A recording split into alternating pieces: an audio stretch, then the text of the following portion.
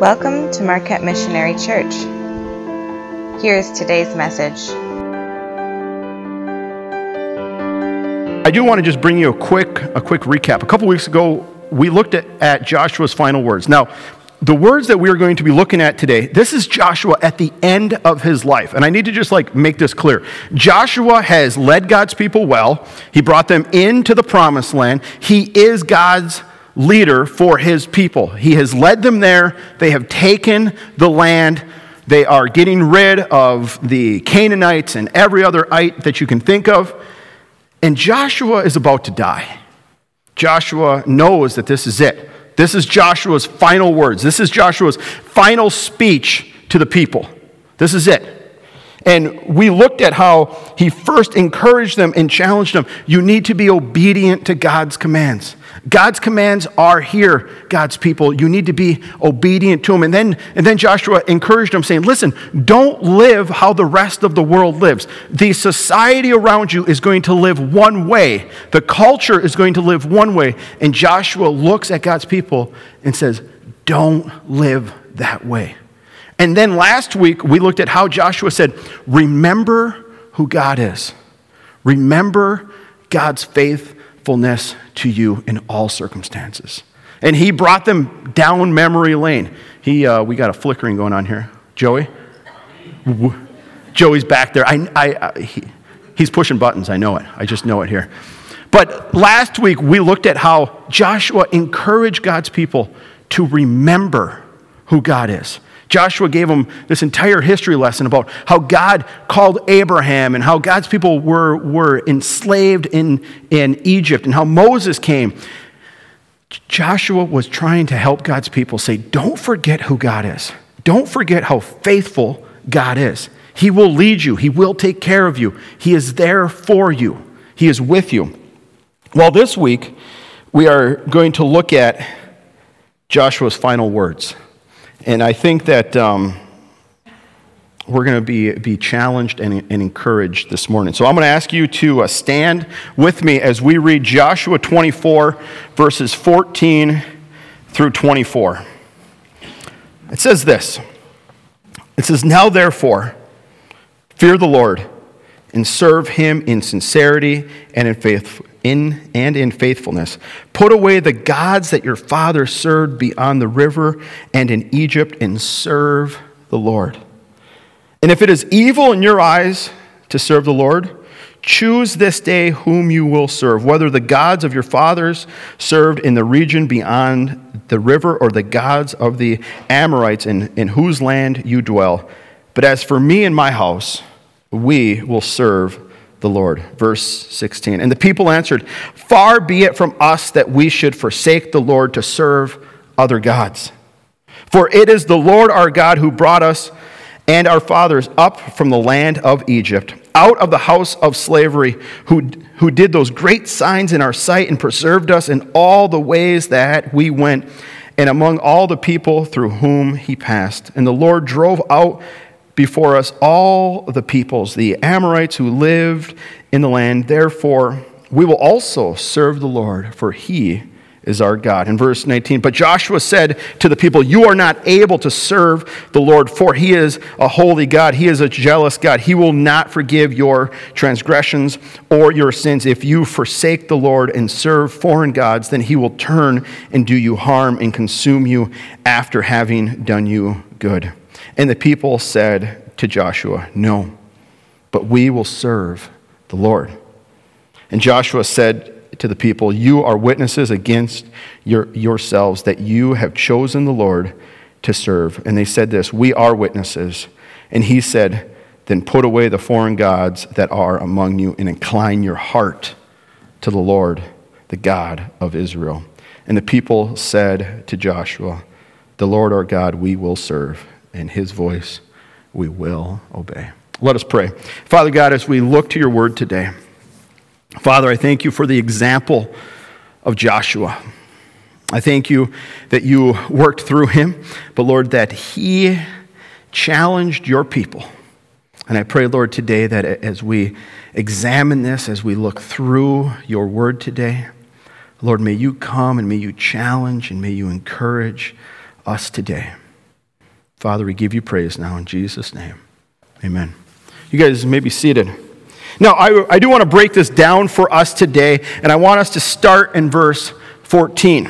He says, "Now therefore fear the Lord and serve him in sincerity and in faithfulness. Put away the gods of your father served beyond the river and in Egypt, and serve the Lord." See, Joshua once again reminds God's people of what God expects from them. He reminds them once again that, hey, where you guys used to live, beyond the river, when you were down in Egypt. And this is like a little bit important here, because sometimes we can forget that Moses and Joshua are not that far apart. You know, like sometimes when you're like reading like scripture, you know, you could be reading Exodus, and then if you jump to like Joshua, you can think that this is like many, many generations later. Joshua is just a generation after Moses. And I talked about this one last week. Joshua lived down in Egypt. Joshua saw how the people worshiped other gods. He saw how the people lived. And Joshua is looking at them and saying, listen, you really need to serve the Lord here. Those other gods that you had down in Egypt, I really want you guys to realize you need to get rid of those gods. Those previous things that you used to worship, you need to move on. You need to let them go. You need to get rid of them if you are going to be God's people. And I bring this up because it's just important to realize that the people of God need to be always reminded of this. That it's so easy for us to get distracted and to go down different roads. And Joshua, in his final words, are saying, listen, get rid of anything else that's before you and God. And then Joshua goes into one of the most famous scripture verses, and you have probably seen this on doorsteps, at doormats. Some of you may even have this sign up in your house somewhere. It says, "As for me and my house, we will serve the Lord." I love this scripture verse, but I'm also the guy that kind of gets like a kick out of like Christian, you know, like say like Christian things, you know, like there's just so many like Christianese things. And this verse just happens like as I was like reading it, I was like, man, I've seen this written like in so many different places. And, you know, Christians tend to just like put up signs, and there's companies out there that have made a lot of money off of this one verse. Let me just like make that one clear.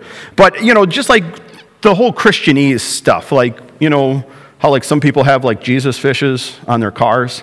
I really like that because when they cut me off, then I know it was a Christian. I'm like, oh, well, you know, at least it was a Christian who cut me off, and it wasn't just, you know, a sinner, you know. So, by the way, if you have a Jesus fish on your car, I recommend taking it off today. But within Christianity, we have these like famous sayings, we have these like famous verses, and this verse is one of those famous verses here. But we got to look at the context of what is going on. If you look at all of verse 15, we will pull that one up there. It's interesting. Joshua says this, "If it is evil in your eyes to serve the Lord, choose this day whom you will serve, whether the gods of your father served in the region beyond the river, or the gods of the Amorites in whose land you dwell." Joshua kind of gives them this challenge.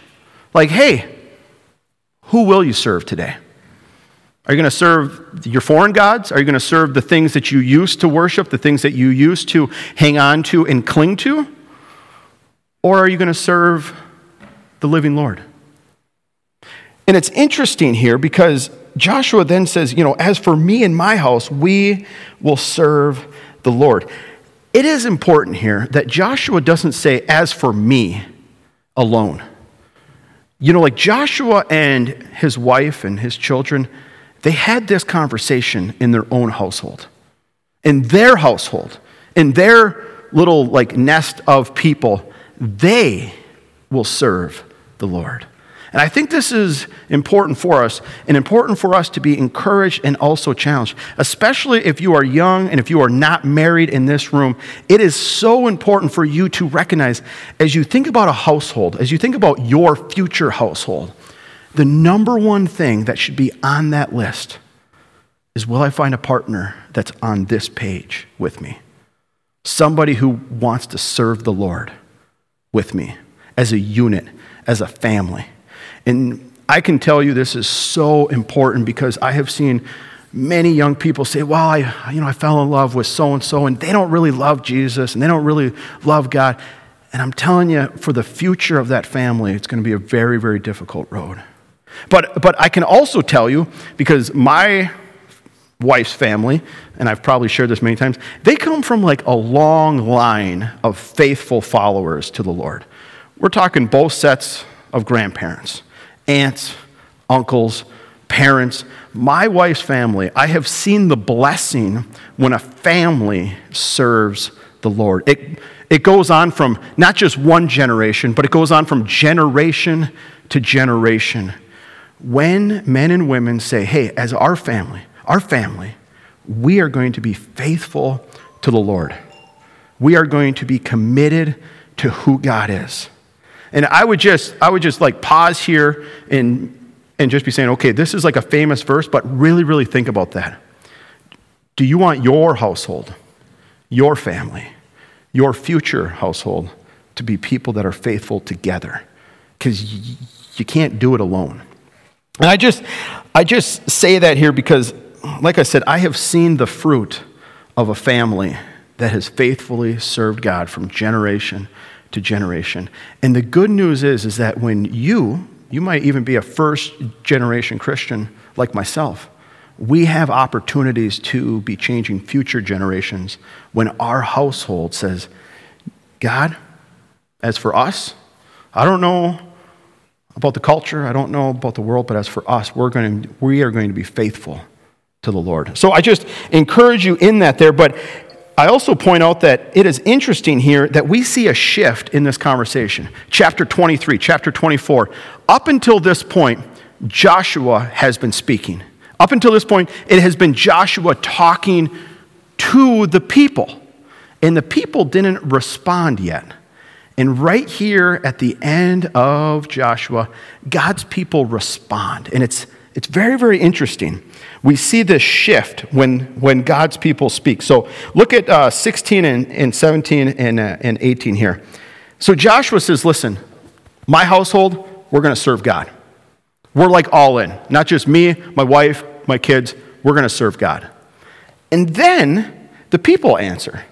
And they say this, far be it from us, in verse 16, that we should forsake the Lord to serve other gods. For it is the Lord our God who brought us and our fathers up from the land of Egypt, out of the house of slavery, and who did those great signs in our sight and preserved us in all the way that we went, and among all the people through whom we passed. And the Lord drove out before us all the people, the Amorites who lived in the land. Therefore, we will also serve the Lord. God's people in this context makes this great statement. Joshua, you're all in, and God's people say, Joshua, we are right there with you. We have seen all of the miracles God has done. We are going to be faithful to the Lord. We are going to serve God. Now, if I was Joshua, I would have been so excited at this point. I would have been like, man, I've been leading God's people for the last X amount of years. We have seen miracles. Joshua's at the end of his life. And wouldn't you want this to be the case? If I was Joshua, I would be like, man, I'm so excited. God's people, they said yes to the commitment of following. They said yes to who God is, and they are willing to serve him and serve him alone. But that's not what happens here. I find this it's just fascinating. God's people are like, Joshua, we're with you. And then Joshua says this, verse 19, you are not able to serve the Lord, for he is a holy God.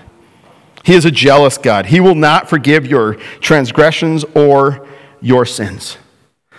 Do you find this a little bit like ironic here? Like Joshua has been leading them. He gives them this final speech, makes this whole like history lesson. Joshua does everything, right?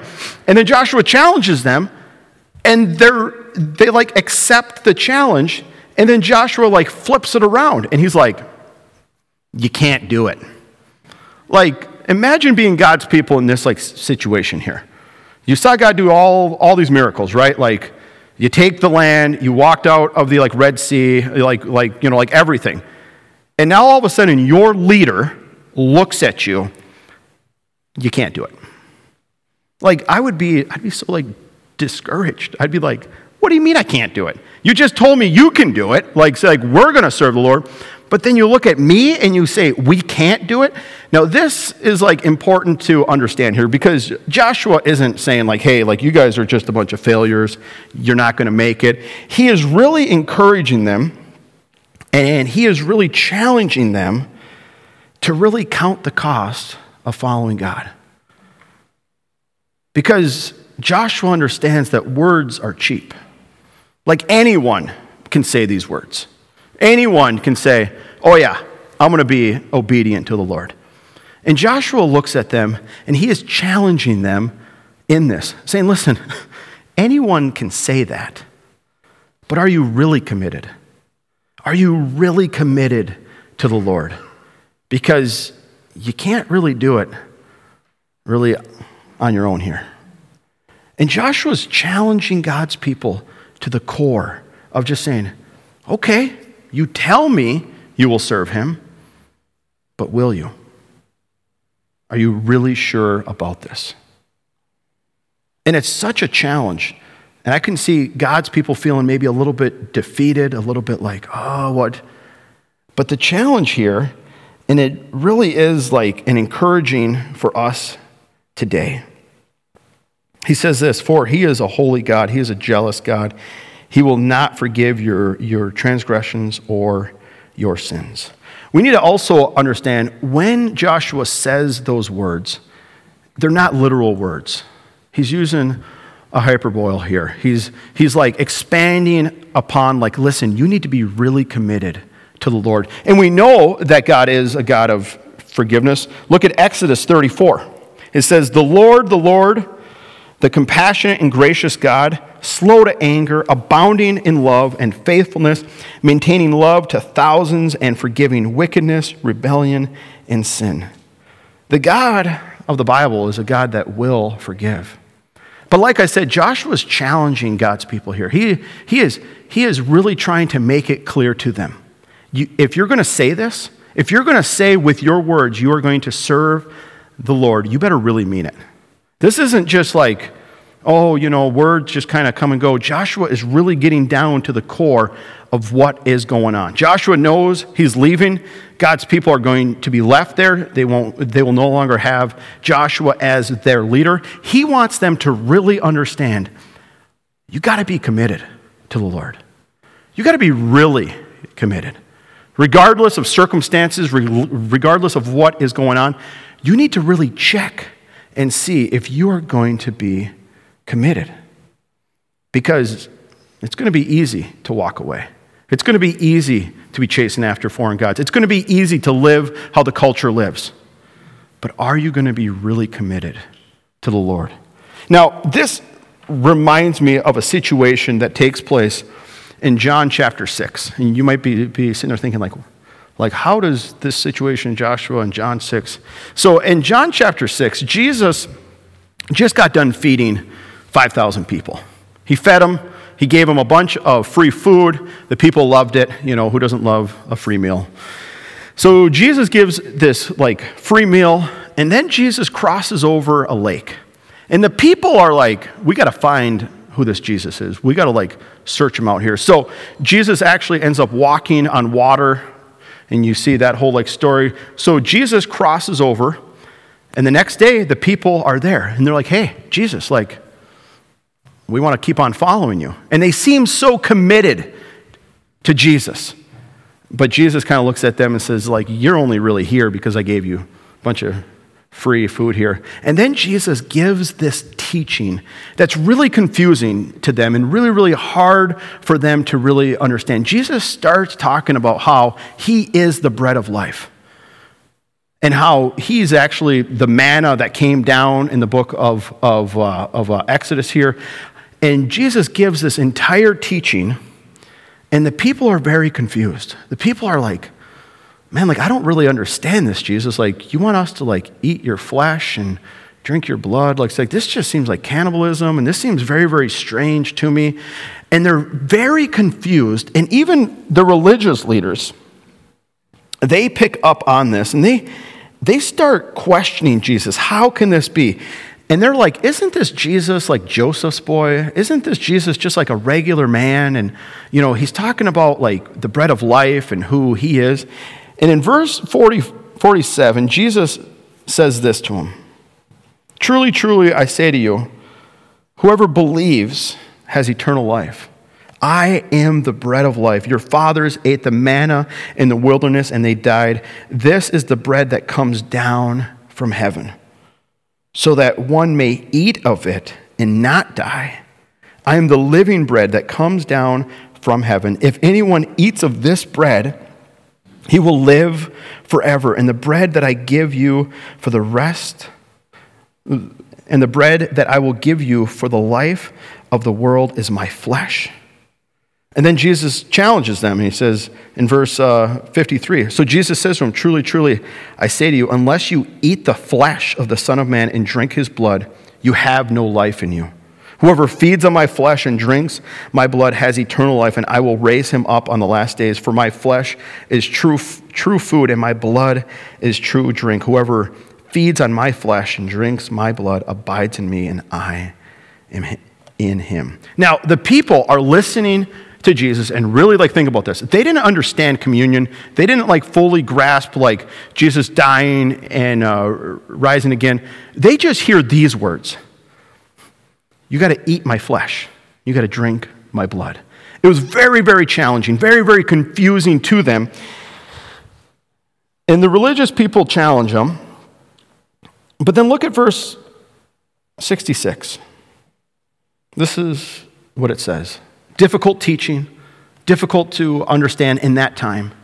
It says this. It says, after this, many of his disciples, not just random people, not just a few people here and there, many of his disciples turned back and no longer walked with him. They couldn't handle this teaching. It was confusing. It was strange. But look at what Jesus asks his 12 in verse 67, the next verse. Jesus said to the 12, do you want to go away as well? Hey, I know that you don't understand what I'm saying right now. You will. This is a difficult teaching. Do you want to leave too? He basically looks at them. Are you still going to be committed, my 12? I love what Peter says in verse 68. It says, Simon Peter answered him, Lord, to whom shall we go? You have the words of eternal life. And we have believed and we have come to know that you are the Holy One of God. We need to be really committed, church family, to the Lord. But we also need to understand what Peter understands. You have no other place to turn.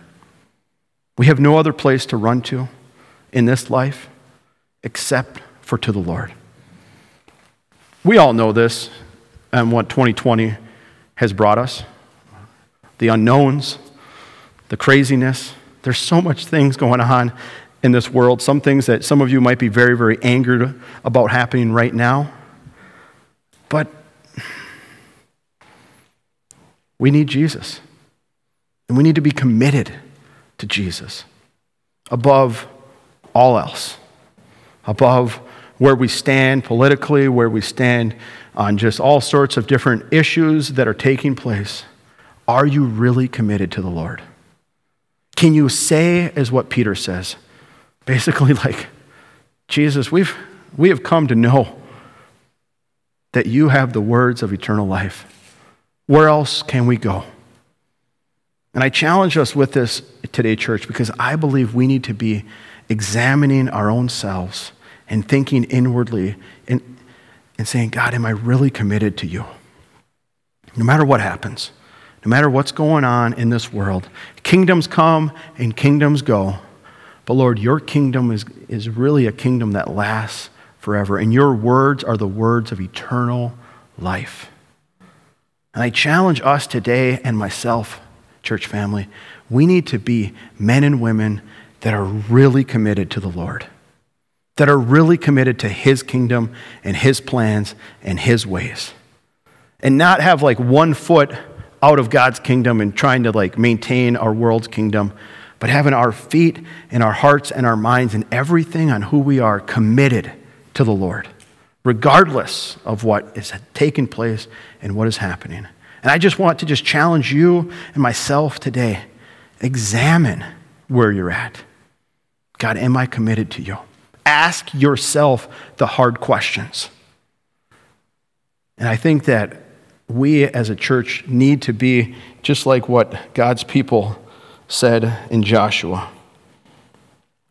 In Joshua 24:21, he says, and the people said to Joshua, no, but we will serve the Lord. We will be committed to him. Joshua, you and your household are committed. We will be as well. I want to just challenge us all with that today. Be committed to the Lord.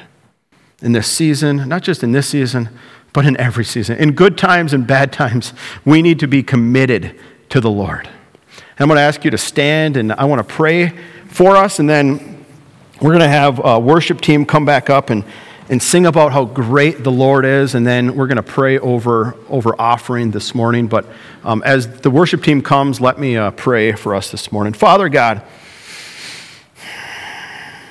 to whom can we turn in this life, Lord?